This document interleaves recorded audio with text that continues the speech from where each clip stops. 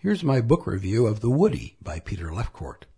I hold author Peter Lefcourt in high regard as a skilled practitioner of what I call boy chick lit, or male-centered comic fiction. The Woody is a wacky satire about boneheaded liaisons in Washington politics, featuring an unlucky congressman who gets caught with his pants down. The appearance of this book in the late 1990s coincided with the early Clinton scandals, although it's just possible the events that inspired it had more to do with the embarrassments of Gary Hart's earlier presidential campaign. As Jackie Mason said, that guy was on top of everything.